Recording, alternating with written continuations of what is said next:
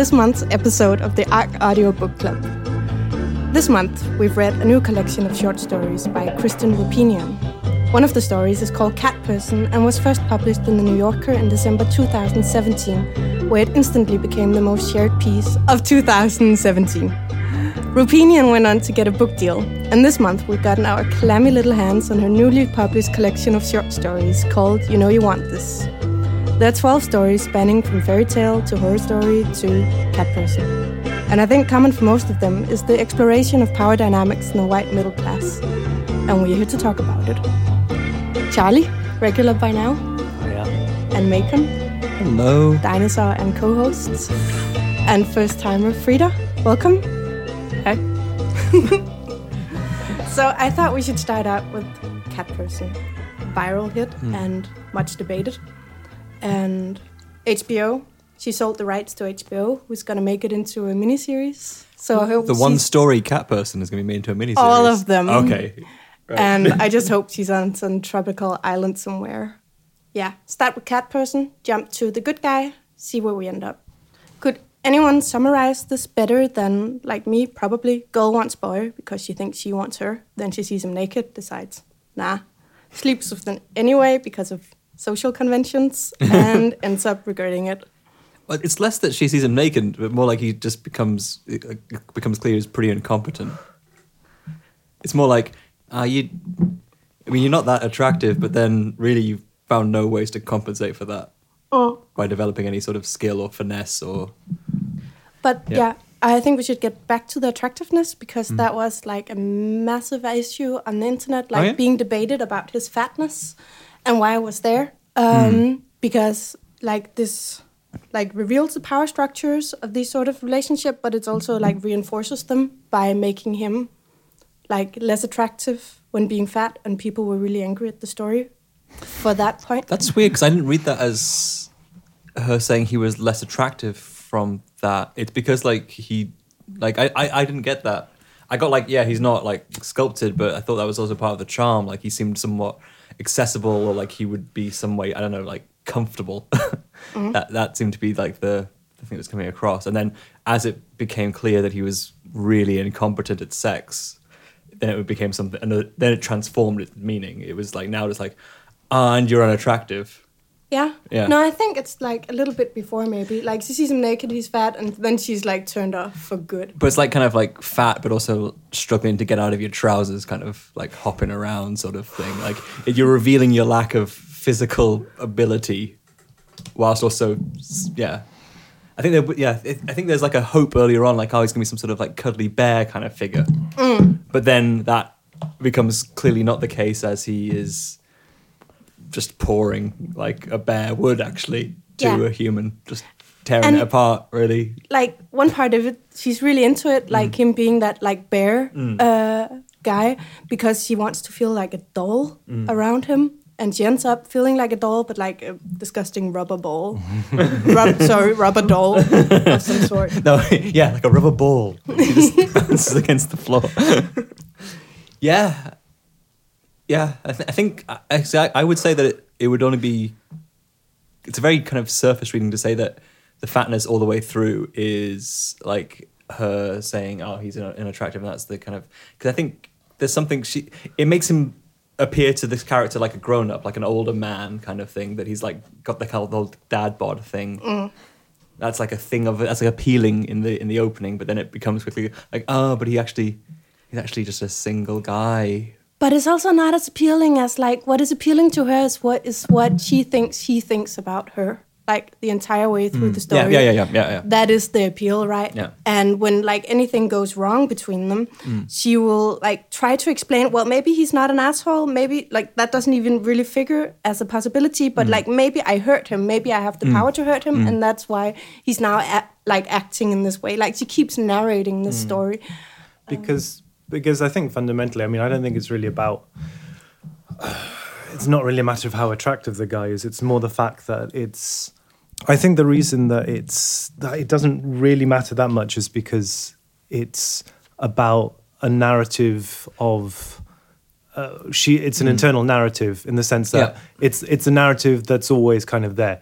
you have this opening phase of meeting someone, whether it's online, whether it's just this random meeting at the at a cinema, right? Mm-hmm. And it's awkward, and then the awkwardness somehow becomes a part of it and allows them to go forwards.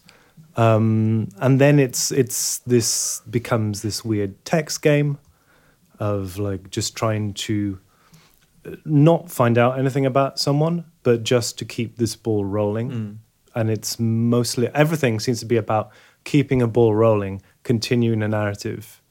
And then it just sort of obviously doesn't live up to that.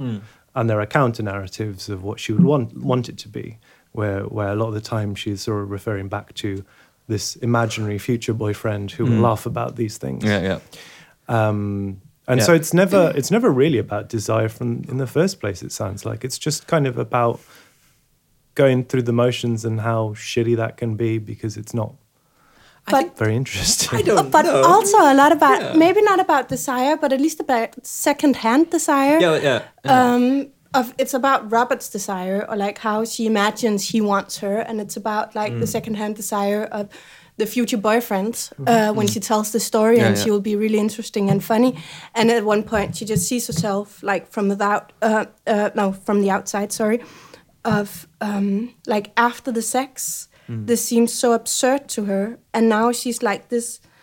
She has this mystique about her now to herself, like what kind of creature would do this? Like nothing is just flat, and like that's life goal. Well, that's the because it's actually like when you put it like that, it sounds a lot like that sort of traditional literary theory version of Lacan, where women don't desire, but they are like they are the objects of desire, and they desire to be desired, which is, I would say, probably not the politics of Christian European, but is certainly a pervasive thing that exists within culture. Yeah. And she's expressing that, and that's like it's politically problematic, but it's still a thing that happens all the time. Exactly. Yeah. Just like I was thinking about that, just like the fatness is there, right? And people are going crazy over that. Like that is politically incorrect. And why is it there? But I mean, because like it's not just speaking truth to power, it's also reinforcing like these existing power structures. But I mean, it's there because people think that.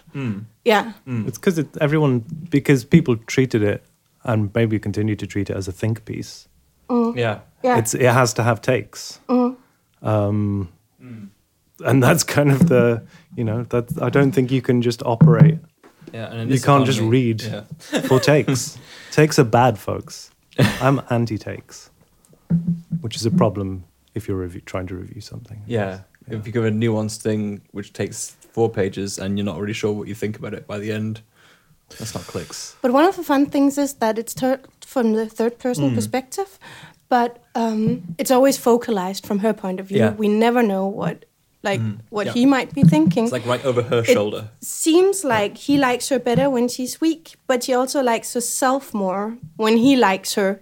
When she thinks he likes her because of her weakness, like when she's crying in the bar and all that. And this is the thing of like constantly seeing herself through his eyes. It's because like his desire is exciting until she realizes that his desire is entirely constituted by internet pornography, and then it's just boring, horrible, and uncomfortable, and then he's a strange like cat afterwards and sort of falls asleep.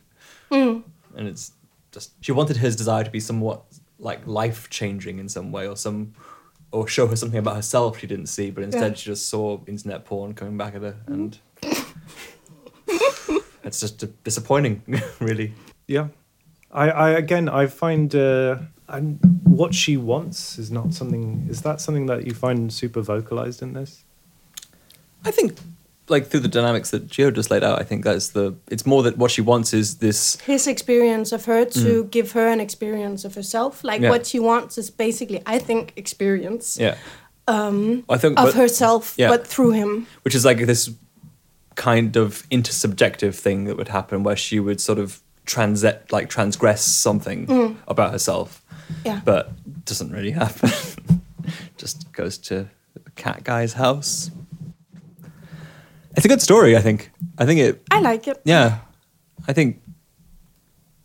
I mean, it obviously it made sense in the moment when it arrived that it blew up. But as you say, it was mistakenly taken to be a think piece. So that's and it's been called the Me Too story. You know what? To give people, the people, it does structure itself very much like a think piece. It's quite I think it's easy for people to take it in that way because it does that, because it's pretending to be in third person. It's pretending to be in third person because again, it's everything. It's her way of saying things. It's always, so you get that feeling of that it is supposed to do that, and I think other pieces that I can't think of a single one, but I've seen that happen before, where someone will go, okay, I'll narrate this in third person as a distancing. And so you get that feeling of like the failed attempt at distancing, maybe. But in here, it's just because it's not really in third person. But is that like a curious thing that happens because she talks about a outer body experience when the sex, the thing appropriating sex happens in the story, and then there's this distancing motion. And is that anything, or is that just two things that are similar, which I've drawn too much significance to around? I mean, it's there, but I didn't draw the same significance to it. It's probably not. I mean, in terms of failing, or like that feeling that you have to get away from the thing to look at the thing. A fun thing I saw in there, which I liked it, and there's gonna be a sort of similar thing where I'm gonna dislike it in the good guy story, but this was taken as like the Me Too story right when it arrived, right? Because this was like all women could sort of recognize something in the story, and it came out just like a couple of months after the Me Too movement started and blah, blah. But after they have bad sex, she doesn't want to sleep there. She wants to go home, and it's really awkward because he has to drive her home. And then, he does it. And then it says, he didn't murder her. He drove her to her dorm. I had a really nice time tonight, he said, unbuckling his seatbelt. Thanks, she said. Me too. I just kind of thought that's okay. That's nice. That's nice. That'd be a good poem. Mm-hmm. Would be good material for a poem, like the slipping position of Me Too. Mm-hmm. Yeah. I find it really hard to I wanted to make notes in these. I have no notes. The only notes I ever make are on really small things, because I just found that so hard to pick up on. Like, the only thing that I made a note of is I thought it was hilarious that apparently when they message each other, they use C and U for see you, but they also capitalize everything, like fucking animals. I don't like it. Dude, pick a lane, stick to it. No one does both. I think the end of that story, though, is a curious moment, because I think that's the moment that makes it become sort of the Me Too think piece text, when he is desperately trying to get answers from her, having seen her at a bar, and it's an unflattering position I can remember my 16-year-old self being in, though never really getting to that last text. But that last text of like just writing, like, was it whore or slut? Whore. It just kind of felt like she was spending all this time carefully negotiating between her ability to understand his projection of her as being constitutive of the entire relationship, and that being problematic from both her and his point of view, and then him not being very communicative within an intimate setting. And then at the end, but of course he's just a misogynist. And that seemed to be I think that reading just comes out of that. Yeah. Even if it's not, I think it's almost a bit sloppy compared to how equivocal the rest of the story is. And then he does become an uninteresting character, because so far we know nothing of him, and he could be interesting, but I think that counts for basically all the men in the story are not very interesting. Even when they're narrating the story, or it's focalized from their point of view, they're still not as interesting as the women. Yeah. And they're reduced, I feel. But I mean, not to be mean, but which of the women do you find interesting in this book? Because I don't find any of them interesting. People don't really have personalities. They've got situations But they and have dynamics. some sort of like more and- dynamic to the women, I think, and they have more like skill.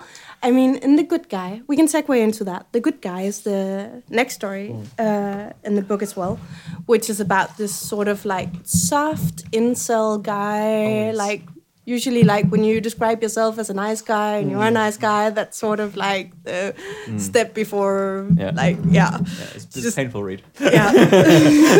It's also the longest story, and it's about this 35-year-old man.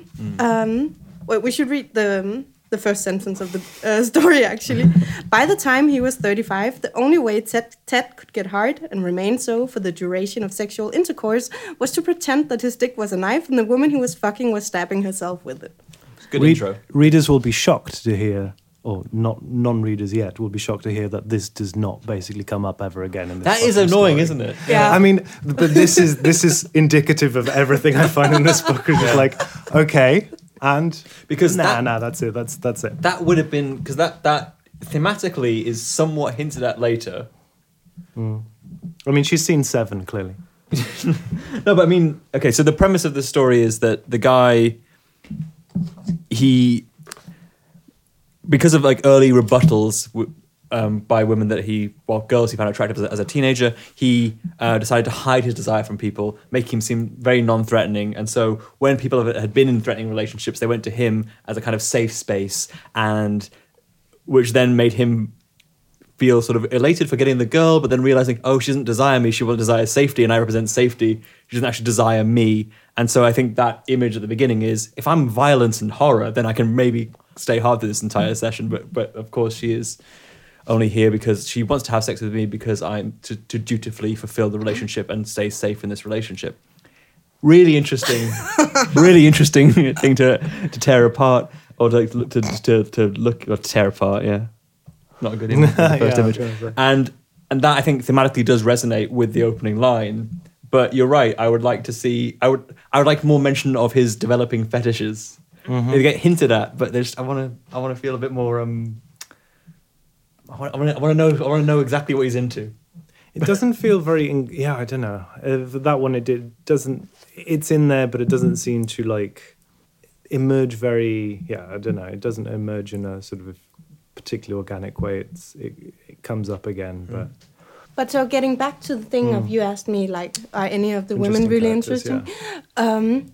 So it's this very pedagogical story of like, how is a nice guy made? And so it flashes back to Ted, 14 years old, where he, like, as you said, Macon, he remodels himself to this like asexual nice guy that like all the girls trust him, and he gained their confidence only to like have massive crushes and fantasize about them. And he's into his best friend Anna. Anna is into Marco, and Rachel, who he's tutoring, is into him. And he despises Rachel because she's plain and she's a bit mean and like she's almost vulgar and too much. But I think she's still more interesting than him because she's sort of like conniving. When she finds out, like she gets a sort of like a hint that he likes Anna at one point when he says like, my friend Anna, and then she's like, oh, okay, who's this girl? Then she will like very subtle sort of stab him by saying that like she's friends with Anna and something, and like Anna is into like she knows stuff about Anna that he doesn't, and then she like calls him out that they're not as close as he thinks they are. And I think like the dynamics of women, I don't know if it's true, but I think they're always like more interesting when she writes about them. Although it does beg the question why she's dating him. Because again, that I think a lot of the time that is never really. Does that come up? Can you think of why? Like she's into him in the beginning, we know from his point of view, but we don't know why. But I don't know. There, I didn't really feel that I needed to know why Rachel was actually into him, because people are fucked up, and I don't need to hold her up to some like high moral standard. No, but it's not. I'm not talking about moral standard. I'm just sort of curious why. What's in it because for her? because we do get some idea. She's someone who doesn't really like. She doesn't seem to care that much what people think, or at least that's what he says. And she's pretty like she's witty and smart. And so why is she dating this guy? That is but in some way, And it's not a moral thing. It's just like, Yeah. why? In some ways, this is also the point of the story: is he has forgotten to develop a personality. Yeah. And no one has seen him for what, like, there's like, I like the story, but like, once in a while, like, no one has ever seen Ted for who he really is. But that's also the point: is he's forgotten to make himself who he really is, and so that's, or he's not forgotten. He's become so neurotically fixated with hiding who he really is that it doesn't exist for all intents and purposes until he has the outburst in the beginning of the story. I think there's some real Ted in that moment. Yeah, exactly. Yeah, but like speaking of the moral point of like, is the like I think shared for all the stories or like most of the stories sort of is like your heart's desire won't make you happy. Like, isn't that basically like what many of them boil down to? Like Anna doesn't make him happy, and Robert doesn't make Margot happy, and in Sardines Sardines. Like the mother wants Sardines. the dad's new girlfriend to die, and I guess she does in the end. Becomes a sort of flesh mush. Yeah, and I don't think that will make the mother very happy either. And like then we have the scarred story again. Your heart's desire won't make you happy, and that's the literal one, right? That's when. Yeah. That's the one where it's most. Yeah. Okay, I'm gonna go out and try and find something. Sorry, this sounds really mean. I'm like. But no, I'll find something that I think is interesting in The Good Guy, and I think I think this is where it differs from most of the others. So it's partially about desire, but I think where it's at its most sort of interesting is when it's talking about guilt, and specifically about a really interesting thing about guilt, which they don't tell you in church, is that guilt is not actually good in and of itself. Guilt can actually cause you to do the wrong thing, or can cause you to basically turn yourself into a monster. Yeah, because it's not really guilt. But the framework around The Good Guy, for those who haven't read it, it begins with this guy. What's his name? Ted.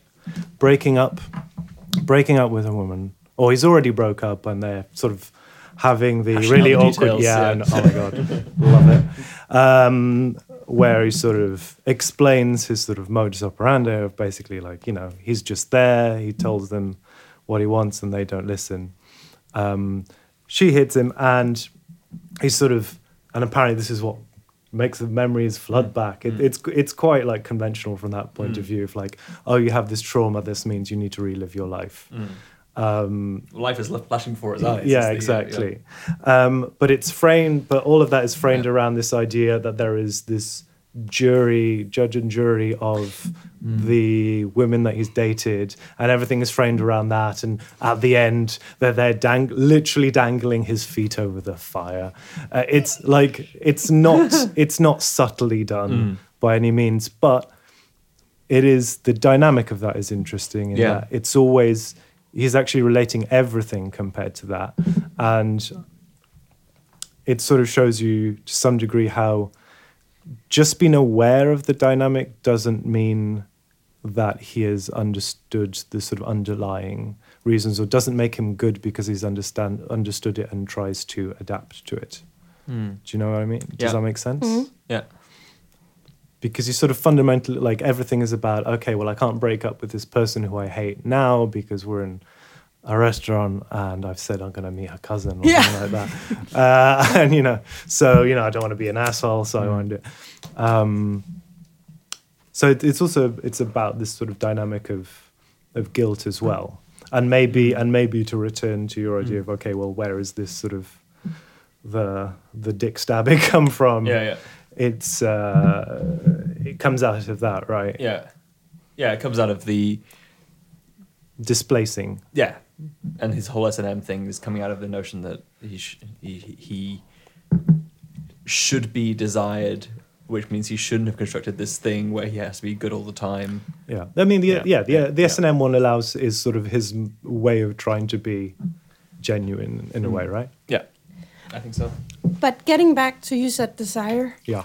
Do you see a difference between the desire in, like, when it's focalized from Margot's point of view and Cat Person to now Ted is the narrator? Or, well, he isn't, but it is from sort of his point of view of, like, her desire goes through Robert's desire of her.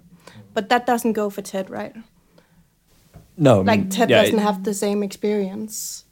No, he desires people. Yeah. Yeah, and I mean, he might desire them because they're popular and pretty and blah, but it's not their desire of him. No, it's his, yeah. Yeah, it's his own. Yeah, and that's like just one of the disappointing things is like, if I'm not disappointing, but it's just in that way, it's doing a kind of very traditional literary move of women desiring via like by becoming the object of someone else's desire, and men actively desiring things and being thwarted in that, and then finding these convoluted ways to come and deal with it.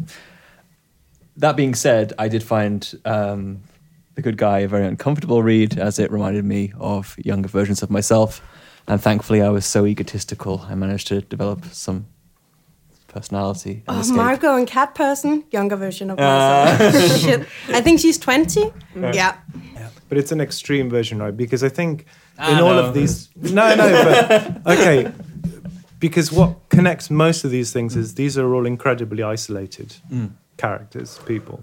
They don't really interact with other ones. There is their object of desire, and then there is just this desert around it. There is no outside influence on anything. People don't really talk to their friends about other people. There is no input. People don't have interest in the world at all. Yeah, it's like an introduction to Lacan, isn't it? It's weird. There must be more to him than that. No, it's that. Fuck. That's what it is. Oh, by the way, bingo players, please cross off Lacan now. Speaking of Lacan, so what put me off The Good Guy, and now we're with the story or the guy? The story. So at one point, Rachel is mocking him because she's like found out that he's into Anna, and so she's like calling him out and on like how he wants Anna's attention. And then it says, was there a point at which your ego was crushed so completely that it died and you no longer had to lug around the burden of yourself?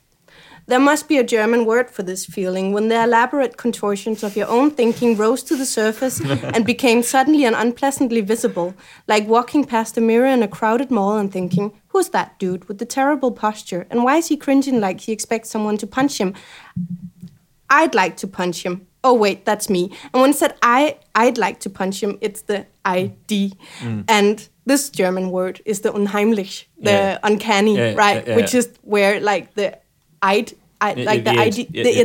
becomes like aware of itself, but like through the repetition and through like the familiar of the re-emergence of the once familiar that is now unfamiliar. Yeah. Exactly. Yeah. So here, like the Me Too is written into the Cat Person, and here, I mean, he does say, "I'm a nice guy," right? But like this is not him. This is the narrator saying to the reader, "I'm smart. You're smart. We know something that he doesn't, and you know we get each other, right?" And I'm like, "No, we don't." Fuck off. I don't know. I've not. I mean, all right. Is that even? Oh no, I'm not going to say it. That's very cool. I just read it like I identify with that. I totally identify with this content. But I noticed this very like late last night, and because I reread it, and I saw that the second time I read it. And that is just so fucking well constructed that like, wow. But still, it's like the narrator there like reaches out to the reader and like, ugh. There is a general thing of massively condescending to readers in this. It's kind of like going, that degree in English wasn't a waste after all, was it? It was. It was, because I could have enjoyed this before, and now I just feel condescended to. Yeah, but like this again, the condescension is inbuilt in this. Where's Bad Boy? Bad Boy. Bad Boy. First story. Oh, there we go. Could have forgot. I could have remembered that. But so an example of this is something like in Bad Boy, they'll say, so it's it's this couple. who always like that's the voice. And maybe that's one of the things that's interesting about it is the fact that it's this Couple as one first voice, person yeah. plural. Yeah. Anyway, at a certain point they go, one of us told the other, and we can talk about one of us told the other as a construction, that listening to our friend complain about the details of his breakup was like listening to an alcoholic whine about being hungover. You say, okay, yeah, I get that. No, I don't think, Rapinian doesn't think you're going to get this. So then she explains, yes, the suffering was there, but good God, it was hard to muster sympathy for someone with so little insight into the causes of his own problems. Oh, thank you. Yes, no, I hadn't figured that one out. It's good.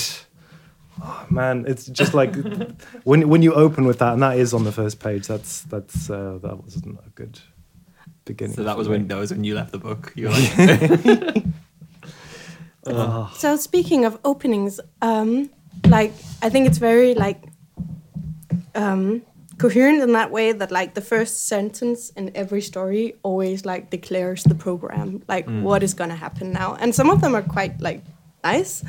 In Sardines, it says like, this is Marla's first wine afternoon with the moms since the incident. And then you're like, okay, fine, tell me about the incident, the moms, the wine afternoon. Yeah, sure. Night Runner says the class 6 girls were bad and everyone knew it. And that is what, like, then you're into it, right? But listening to an interview with her, she talks about how she's interested in horror, and I think these are all constructed that way. It's the hook, it's the introduction, it's the build up, and then you get the climax. Sometimes, in some of them, you don't even get that. this is now the section of the podcast where Charlie hates the book. Look at Your Game Girl is particularly to blame for that one. I found this one extremely frustrating. Tell me, come on. Tell us more. Ben. Like, throughout the story, it's described this guy, I don't remember, was his name Charlie? Yeah, It's a because guy. I think it's supposed to be like Charlie Manson, right? Yeah, okay. Yeah, the Carly. Yeah, because he's got the Charlie Man. Yeah. Throughout the story, it's described like how he looks and his long, like gross, like Fingernails. dirty fingernails, Yeah. and his hair, and he just looks like really. And I was expecting some kind of climax at the end of the story where this would become relevant. Like he would like touch her in a really unpleasant way, and she would feel like his fingernails, they are like on me or something. Yeah. And then when I finished the story, I was really dissatisfied with how it turned out. Mm-hmm. I was really expecting something more. Yeah. And I think this one in particular, I really didn't like it. I think it's because I felt so dissatisfied in the end. It really didn't give me what I wanted. So you in when you were building up to it, you were expecting. I was expecting some kind of. I mean, many of the stories they are focusing about like around sex, and like the desire and stuff like this. And I was really expecting more sexuality. I know that it was also about like this 12-year-old girl and her like mild attraction to this like strange guy and not knowing what was going to happen next. But I was expecting some kind of like more like aggressive sex. It's like Yes. Our main complaint is that there's not enough sex and violence in this book. Just in this one. Actually, I think that might be a kind of a central point to the whole thing is that it's really unclear why anyone wants to do any of this in this book. Like all of this hassle. Why? And Frida's complaint ties into your guys' complaints about Ted and the good guy, and like it never comes back to like his sexual fetishes, right? Why, like this detail? Why is it there if it's not going to be used? But the beginning of Good Guy, where the dick stabbing is described, this kind of started to make sense to me later in the story, where he was describing how he was being mean to Rachel while dry humping. Then it kind of started to make sense. It was still a bit like you would like to know more. Yeah. But the end state kind of like started.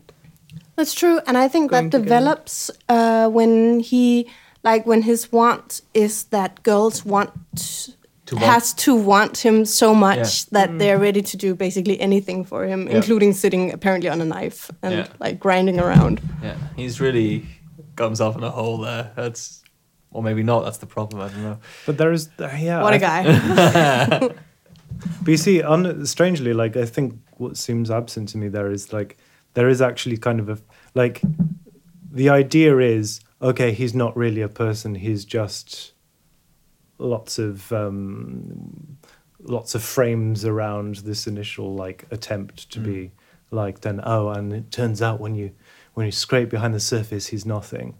And yeah, fine, but there isn't like any friction there. There isn't any abrasive surface that would give you an idea that he could be something else, because it's not fighting against anything. Yeah. Does that make sense?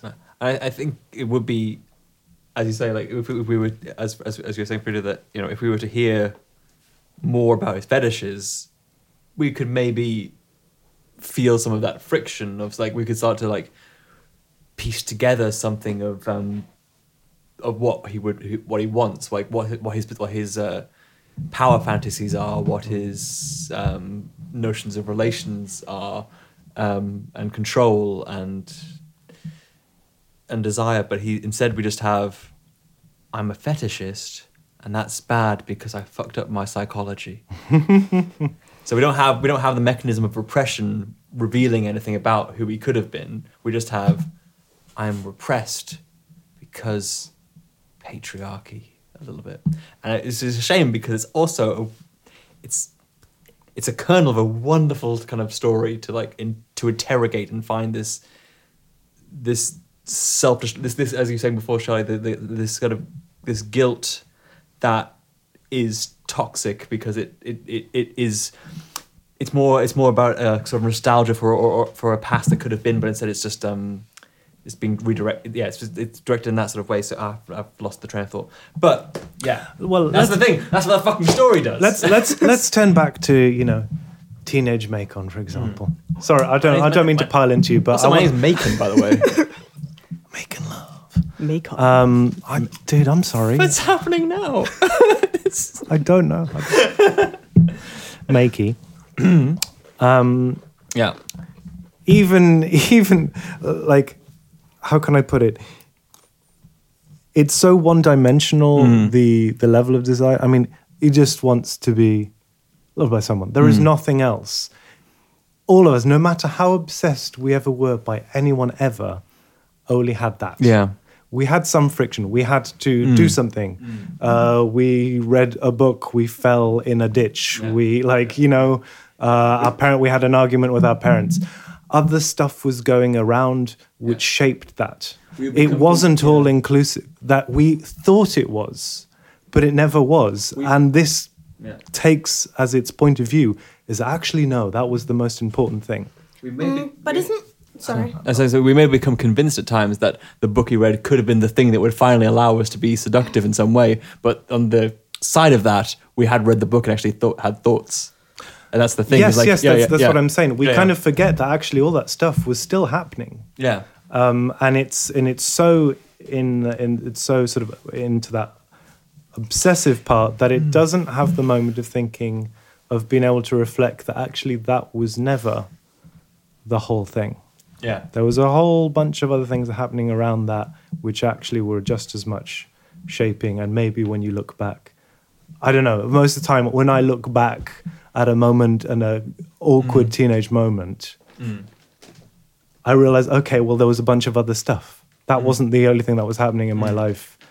Other things were shaping that, redirecting me. And yeah, I don't... Yeah, in some ways, it's almost like... There's no grit. There's no grit in any of the things, which is what... Yeah, maybe in some ways it's almost as if this is the problem that I think lots of women have experienced throughout the centuries, reading books written by men depicting how women behave. Because this is almost like a story about how teenage boys appear to the girls they were obsessed with. Mm-hmm. And it's, I think there's definitely... Yeah, I mean, fuck it. I mean, we deserve it. Yeah, that's for sure. But turnabout was fair play. After all. But we, you can say that. But was it actually It doesn't sound like in the end it was even that. No. If it doesn't result in something that was interesting for you to read, then the fact that you got one over on. No, and I mean, it didn't really sound like. I mean, I think Margot was more believable than he was. Yeah. And I think surely, yeah. Yeah, and but that's what I think. Like it, I think it reduces like all the male characters, and I think it has the eye for like the women. It reduces them as well, but I think they're just more interesting. Something wonderful very slowly has happened that we've ended up just really hating on this book within about, I think, a 5-minute span. I don't hate it. I don't hate it. I think it's well made.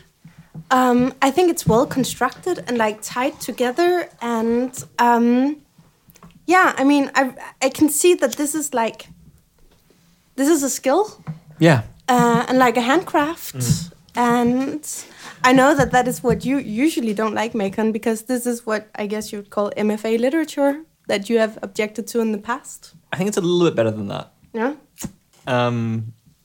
But it's also difficult because it's in a short story form, and this is like.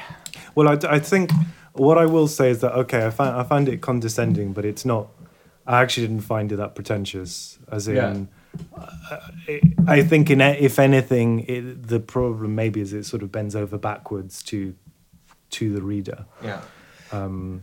Is super concerned about the reader to an extent, where it's going saying, oh, you'll have to, I'm not going to describe this guy to you, you're just going to have to imagine your own. It does these kind of little touches here, but again, that's there's no Okay. I miss the ambition of pretension, maybe, So we've like after 5 minutes we hate it. So does anyone have a favorite story, or just one that was better than the other? Because I think, Cat Person was mine, because like I could really recognize Margot, and I think there was a sort of like power to reading something that puts into word what like is just more like has been a previous very diffuse experience, and seeing that on paper, or at least some of it, was just fun. And like sometimes the book, I would say it is fun. Like I liked in Scarred when the woman finds this book in the library. Like I really didn't like the story, but okay, she finds this book shelf behind a shelf in the library. And now you're all opening your books. You really don't have to. Okay. I'm gonna go very quickly through it. Told, though. And she finds these spells to summon up her dream guy. And then after that is not enough. So she gains wealth and strength and intelligence. And in the end, second to that, she gains power. And that's the spell that requires his tears. And I just thought that was kind of funny. Okay. I kind of like the tone of that story, though, because it was sort of bumbling and it, yeah. There's two main elements to that story. Again, I pick on really small things because I like things on that level. And maybe this is actually why I find this quite hard to talk about as a book, because there's not very much happens at a small level. So the things I do find are generally just things I find funny. Like in this, she finds this book and she thinks, I'll try a spell. And so she says, I draw a chalk circle in the floor of my basement, crush together basil and blackberry from my cupboard, and I'm like, no, you didn't fucking have blackberry in your fucking cupboard, you absolute liar. Who has blackberry in their cupboard? She didn't. And then I really didn't like the scarred thing, which doesn't work. Like, has she heard anyone speak before? It did feel like I was trying to get the accent in my head to say scared, and it didn't really. Scared. But like there's no accent in the world in which those two sound the same. Okay, so back to favorite story. Okay, I think I know which one. Yeah. I'm gonna leave you till the end, Charlie, because do you have a favorite? Like, was there just Frida one that was sort of like better than the others, at least? Yeah, I think Cat Person or Biter. A Biter? Yes. What? Okay, because I think back like in a second, Megan. I think Biter was your favorite story, but why did you like it, Frida? I don't know. It didn't feel so pretentious. I found, and I don't know. I found it funny. Yeah. Yes. It also made me laugh. Yeah, good. Yeah. I don't know the character in Biter. I forgot her name now. Ellie. Yeah, Ellie. I don't know. I didn't find her so annoying. No? In general, I found a lot of the characters quite empty. Mm. I couldn't really relate to many of them. Mm.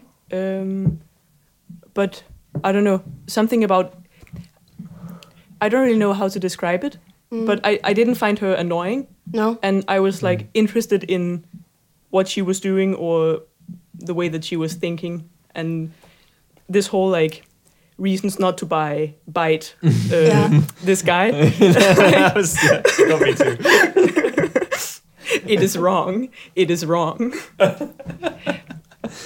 I don't know. It seemed real, or like more real than many of the other stories. It's more loose. Yeah, and in general, I didn't like that some of the stories contained this like magic or like supernatural kind of thing. I found this quite weird. Yeah. And it didn't really get me, or like I didn't get it. Mm. Yeah. It's kind of I think I definitely agree. Is that the magic-y ones tend to be some of the weaker ones, and then what I really like about Biter is, well, in the context of the conversation we've been having so far, I think the character of Ellie wants something. Yeah. Mm. There's something she definitely desires. Yeah. And she desires to bite people. Yeah. And she goes for it. And she goes for it. And I think there's something really interestingly morally like relative or relativistic in the way that her opportunity to do this is when the guy is trying to sexually harass her in the workplace, and she can transgress the boundary to get her desire because it's semantically meaningless as anything but self-defense, but she's actually getting what she wants. And he can't get what he wants because it's very meaningful within that context. So his desire to be sexually harassed in the workplace is damaging and dangerous for him, and there's a risk to it, even though he's getting this sort of like weird power kick out of it. Whereas her response of biting him gives her all the same kinds of pleasure, but because no one knows what it means, she can just completely breeze on through. Mm. And I think that's quite interesting, the way that story has this nice thing of how desire is coded in different ways. Like, if people understand desire to be meaningful, or the actions associated with desire to be meaningful in ways that can be positive or negative, that can infringe upon, like, say, if you sexually harass someone, they're like, oh, well, you got promotion because you're sleeping with the boss, blah, blah, blah, blah. All this kind of stuff is such baggage to that want, whereas I just want to bite people ends right there. And either you're fired or you do it at the right time and you get what you want and get away with it.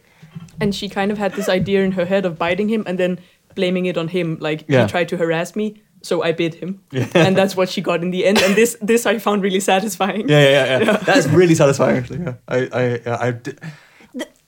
Okay, so I know this is, like, I can see that you like it, and, like, I see that, like, how this differs from the other stories, and, like, it's written more, like, humorous, and, like, it's more loose, and, like, it's probably better what I stared myself blind at, and I'm sort of ashamed of it, but that was, like, the end of that story. The only thing I could see was, like, turn your weakness into your strength in, like, everyday life, in the workplace, everywhere, which is this, like, neoliberalistic like wet dream, like turn your weakness into your strength. Oh yeah, but I don't think Ellie's a moral hero. No, but I kind of thought that, like, the story was, or like the message of that, and I can see how that's not all of it, but that was all that I could see. Okay, yeah, I didn't see that. I just saw that. I saw more the relativism of it all. Yeah, I saw it more being about, oh, within this situation, I can play to my advantage and get a good old bite on this guy. I thought it was more about... It's more about how to get what you want, which is inherently problematic as an idea. And I think it explores that problematic in an interesting way. But as you say, it isn't a good conclusion, because it's just... what was her weakness, though? having to, like, compulsively having to bite people, right? But yeah, I know that that's not all there is to, like, I just couldn't see anything else to that story than that.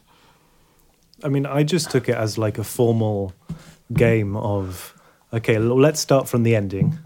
The ending, which is someone sexually harassed you and you've bitten them. You've sort of fought against and people side with you, which is fine. And then like, what's the absurd beginning to this, which is which makes it sort of does the opposite way of rather than it's sort of which I think maybe is what makes it a bit more interesting from that level is that it doesn't do the twist. It starts with the twist. Yeah. Which I think might be a relief element, and what maybe makes it just sort of funny is because it's not gearing up to a twist. Yeah. Because the twist has already happened. You know, from the very beginning, she's going to bite someone, and that's going to be yeah, exactly. Yeah. So you're not like, okay, does she? You know, does the guy take his shirt off at the right time? Yeah. Near the swimming pool, who knows? And thank God it didn't begin because it easily could have begun with, she's just bitten this guy. Now, hang on, folks. You might be wondering, how did I get into this mess? Well, it all started way back when. If these are the literal words of the story, I would enjoy that. As I was sinking my teeth into my coworker, and he was screaming in pain and agony, I wondered, how did I get here? Well, folks, here's the story. All about how my life got. Yeah. Charlie, what's your favourite story in the book? I think the one, it might be The Boy in the Pool. Okay. Wow.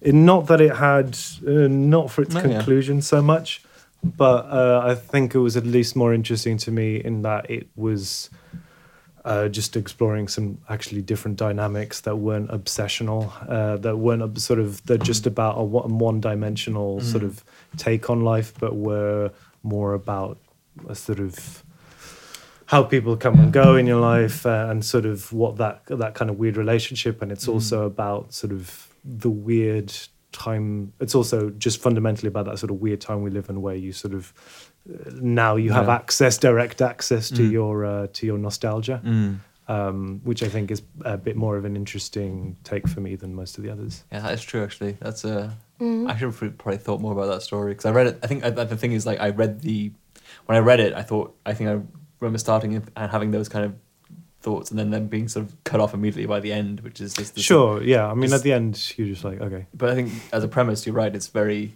interesting because it's very much about that kind of a passing sensation. There was that summer when we were obsessed with this film. Yeah, exactly. Because I'm not... I don't really read a lot of... Short stories is not a form that I'm super knowledgeable or that interested in, I think, just generally. I don't care about like plot going from A to B to C, which is generally what short stories are mostly about. They're just like condensed versions of books, and I like the things in between in books. In novels, not so much the plot bit, which is generally my problem with short stories. But the sort of where it's the sort of meandering towards the beginning and in the middle is I find a bit more interesting. Yeah, I can do that. Least favourite stories, is it? No, let's not do that. I think we've sort of mentioned them, really. Yeah. Each of us in our way has already... I think we're going to round off. Unless... Well, I wanted to conclude because I think this is a really important thing that we haven't really talked about, which is just like the hype. Oh, yeah. The hype machine. And I really want to talk about this fucking dust jacket and what an insult it is to any like reasonable person. And especially to... So what we have before us is that navy blue book with very shiny silver letters saying, you want this. That's okay. I can deal with that. Yeah, but it just does beg the joke of actually, nah. No, I don't. Or I'm okay. Yeah, exactly. Or no, I'm fine. I don't mean so much. We sold outside of the UK, though, so I'm sure it's it'll be fine. Yeah. But like it's a ballsy title. All right. But are really undercut by I'm just talking about the sort of marketing of this book, really. But like in the dust jacket, it has what I would say is the most cringy picture I've ever seen, and it seems like non-consensual. Yeah, it just like I don't understand why she let them do that one, because there's plenty of other pictures of her online just looking normal, and I don't see why they had to do the like from above like creepy thing. I think they were maybe going for horror, but maybe not in the way that was decided. But really, the way they market this is Emerging from a 7-year relationship in her mid-30s, Kirsten Rapinian thought she'd been much better at dating. She was older, wise, and boasted a finely tuned bullshit detector. Instead, a memorably bad encounter planted the seed for the story Cat Person, which became a viral sensation, blah, blah, blah. So this is what this person is, according to her own publisher. She's just someone who had bad relationships, and this is a book.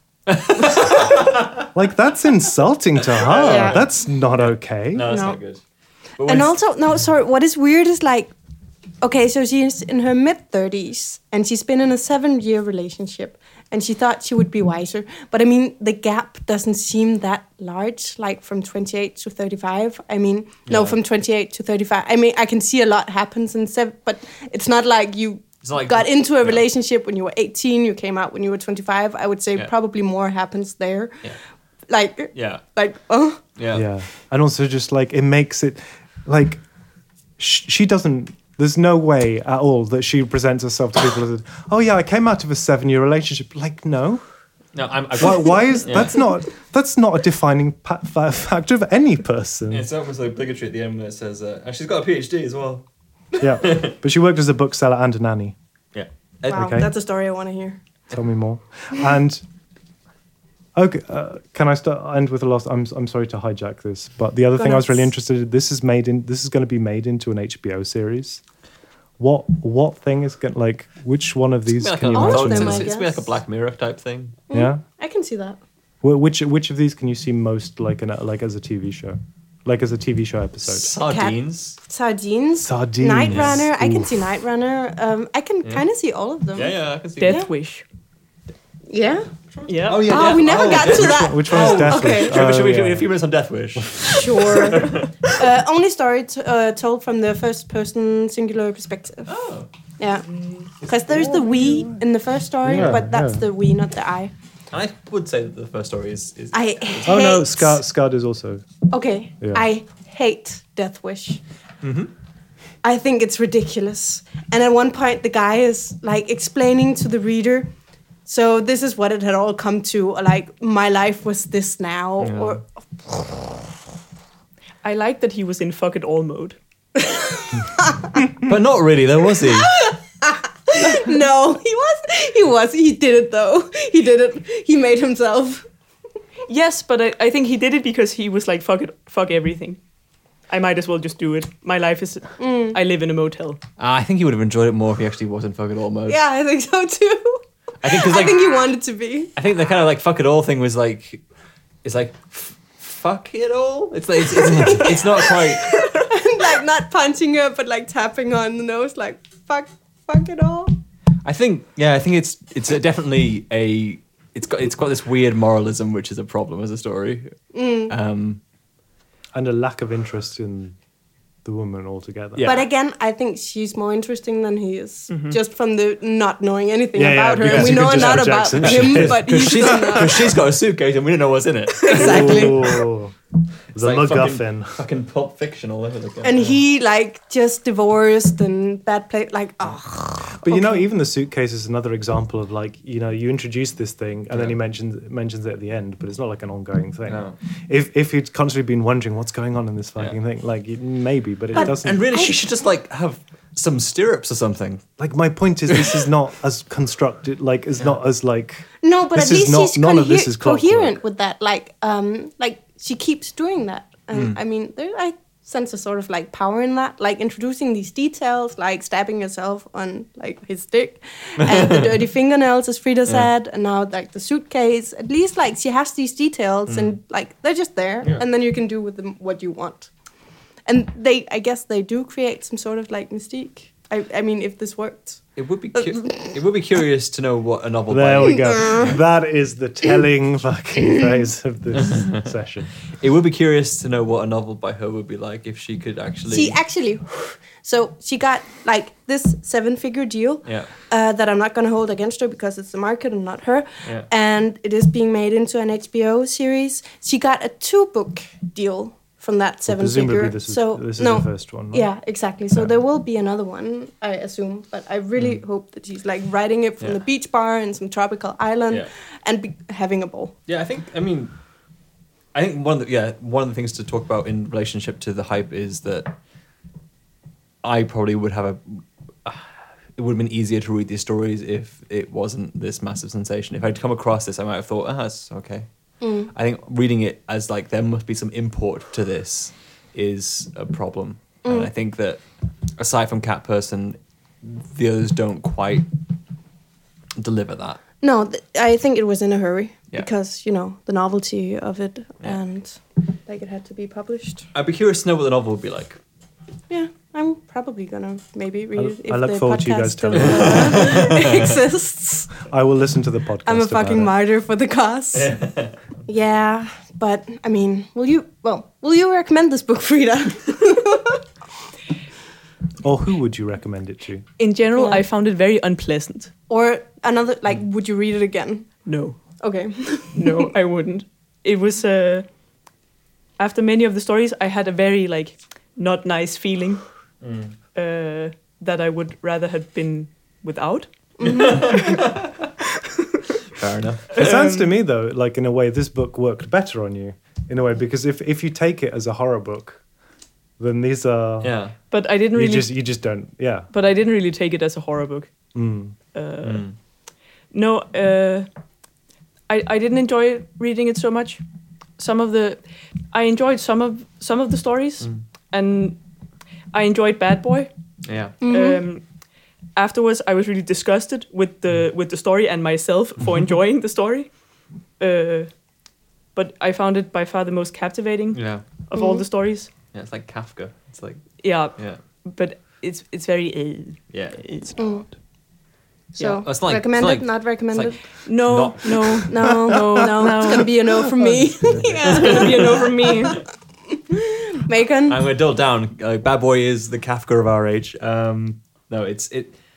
I think maybe I was reading this thinking I wish that teenage me had read this book. It probably would have helped.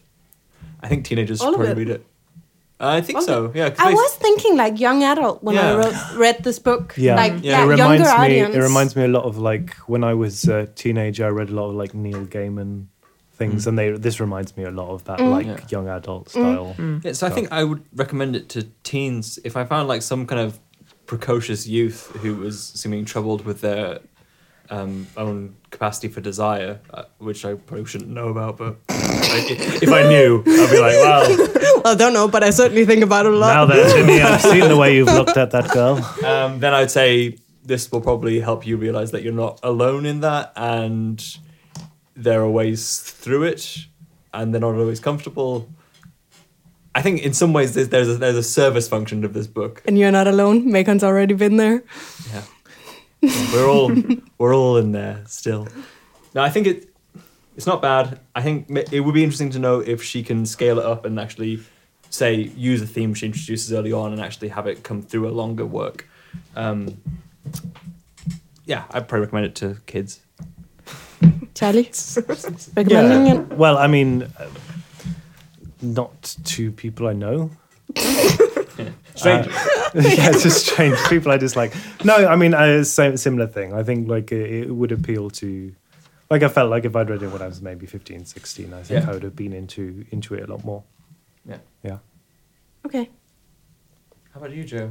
I think I would recommend it to like teenagers. Yeah. I don't think it's a bad book. Yeah. I think it's a fine book. I think it's good. I don't think I'm the audience for it. I didn't dislike it, but I kind of disliked it though. But I kind of also want, because I don't know. It seems well crafted. I think it deserves an audience at least. I think the strength of it is that it is maybe for teenagers. I think that's maybe a great thing about it. It could be a great book for youth to deal with. Yeah. Although they've not marketed it as that at all. No, which I that's- think is its problem. Really. Yeah. Yeah. So next month. Next month, I Next told you, surprise me. What are we And- going to read? Well, I've already put them in the basket, so we're going to get the convenience store woman. Oh, great. Okay. And the name of the author is a Japanese name, and my Western imperialism means that I haven't remembered it properly, and I'm really embarrassed because my web browser's down, so I We're can't. definitely going to do this book justice next month. No, but next month I'll be like all over the pronunciation and name. We'll have practiced. But I think Macon will have practiced. this is nice because then people know that we don't like edit this at all. So you didn't bother like pausing and finding out. It depends if I go back and edit this, Which you won't. which I won't. But yeah. Well, was it? just for the Wait, sake, what? just for the sake of completeness, let's actually say it, just because. So next Sayaka month we will Murata. read. So next month we're going to read Convenience Store Woman by Sayaka Murata. That sounds pretty great. That was. I don't know. Maybe it's a shitty book. That's I have all. no That's idea. all staying. I in. enjoyed it. Okay, Frida enjoyed it. Yes. Well, that's that podcast. Mm.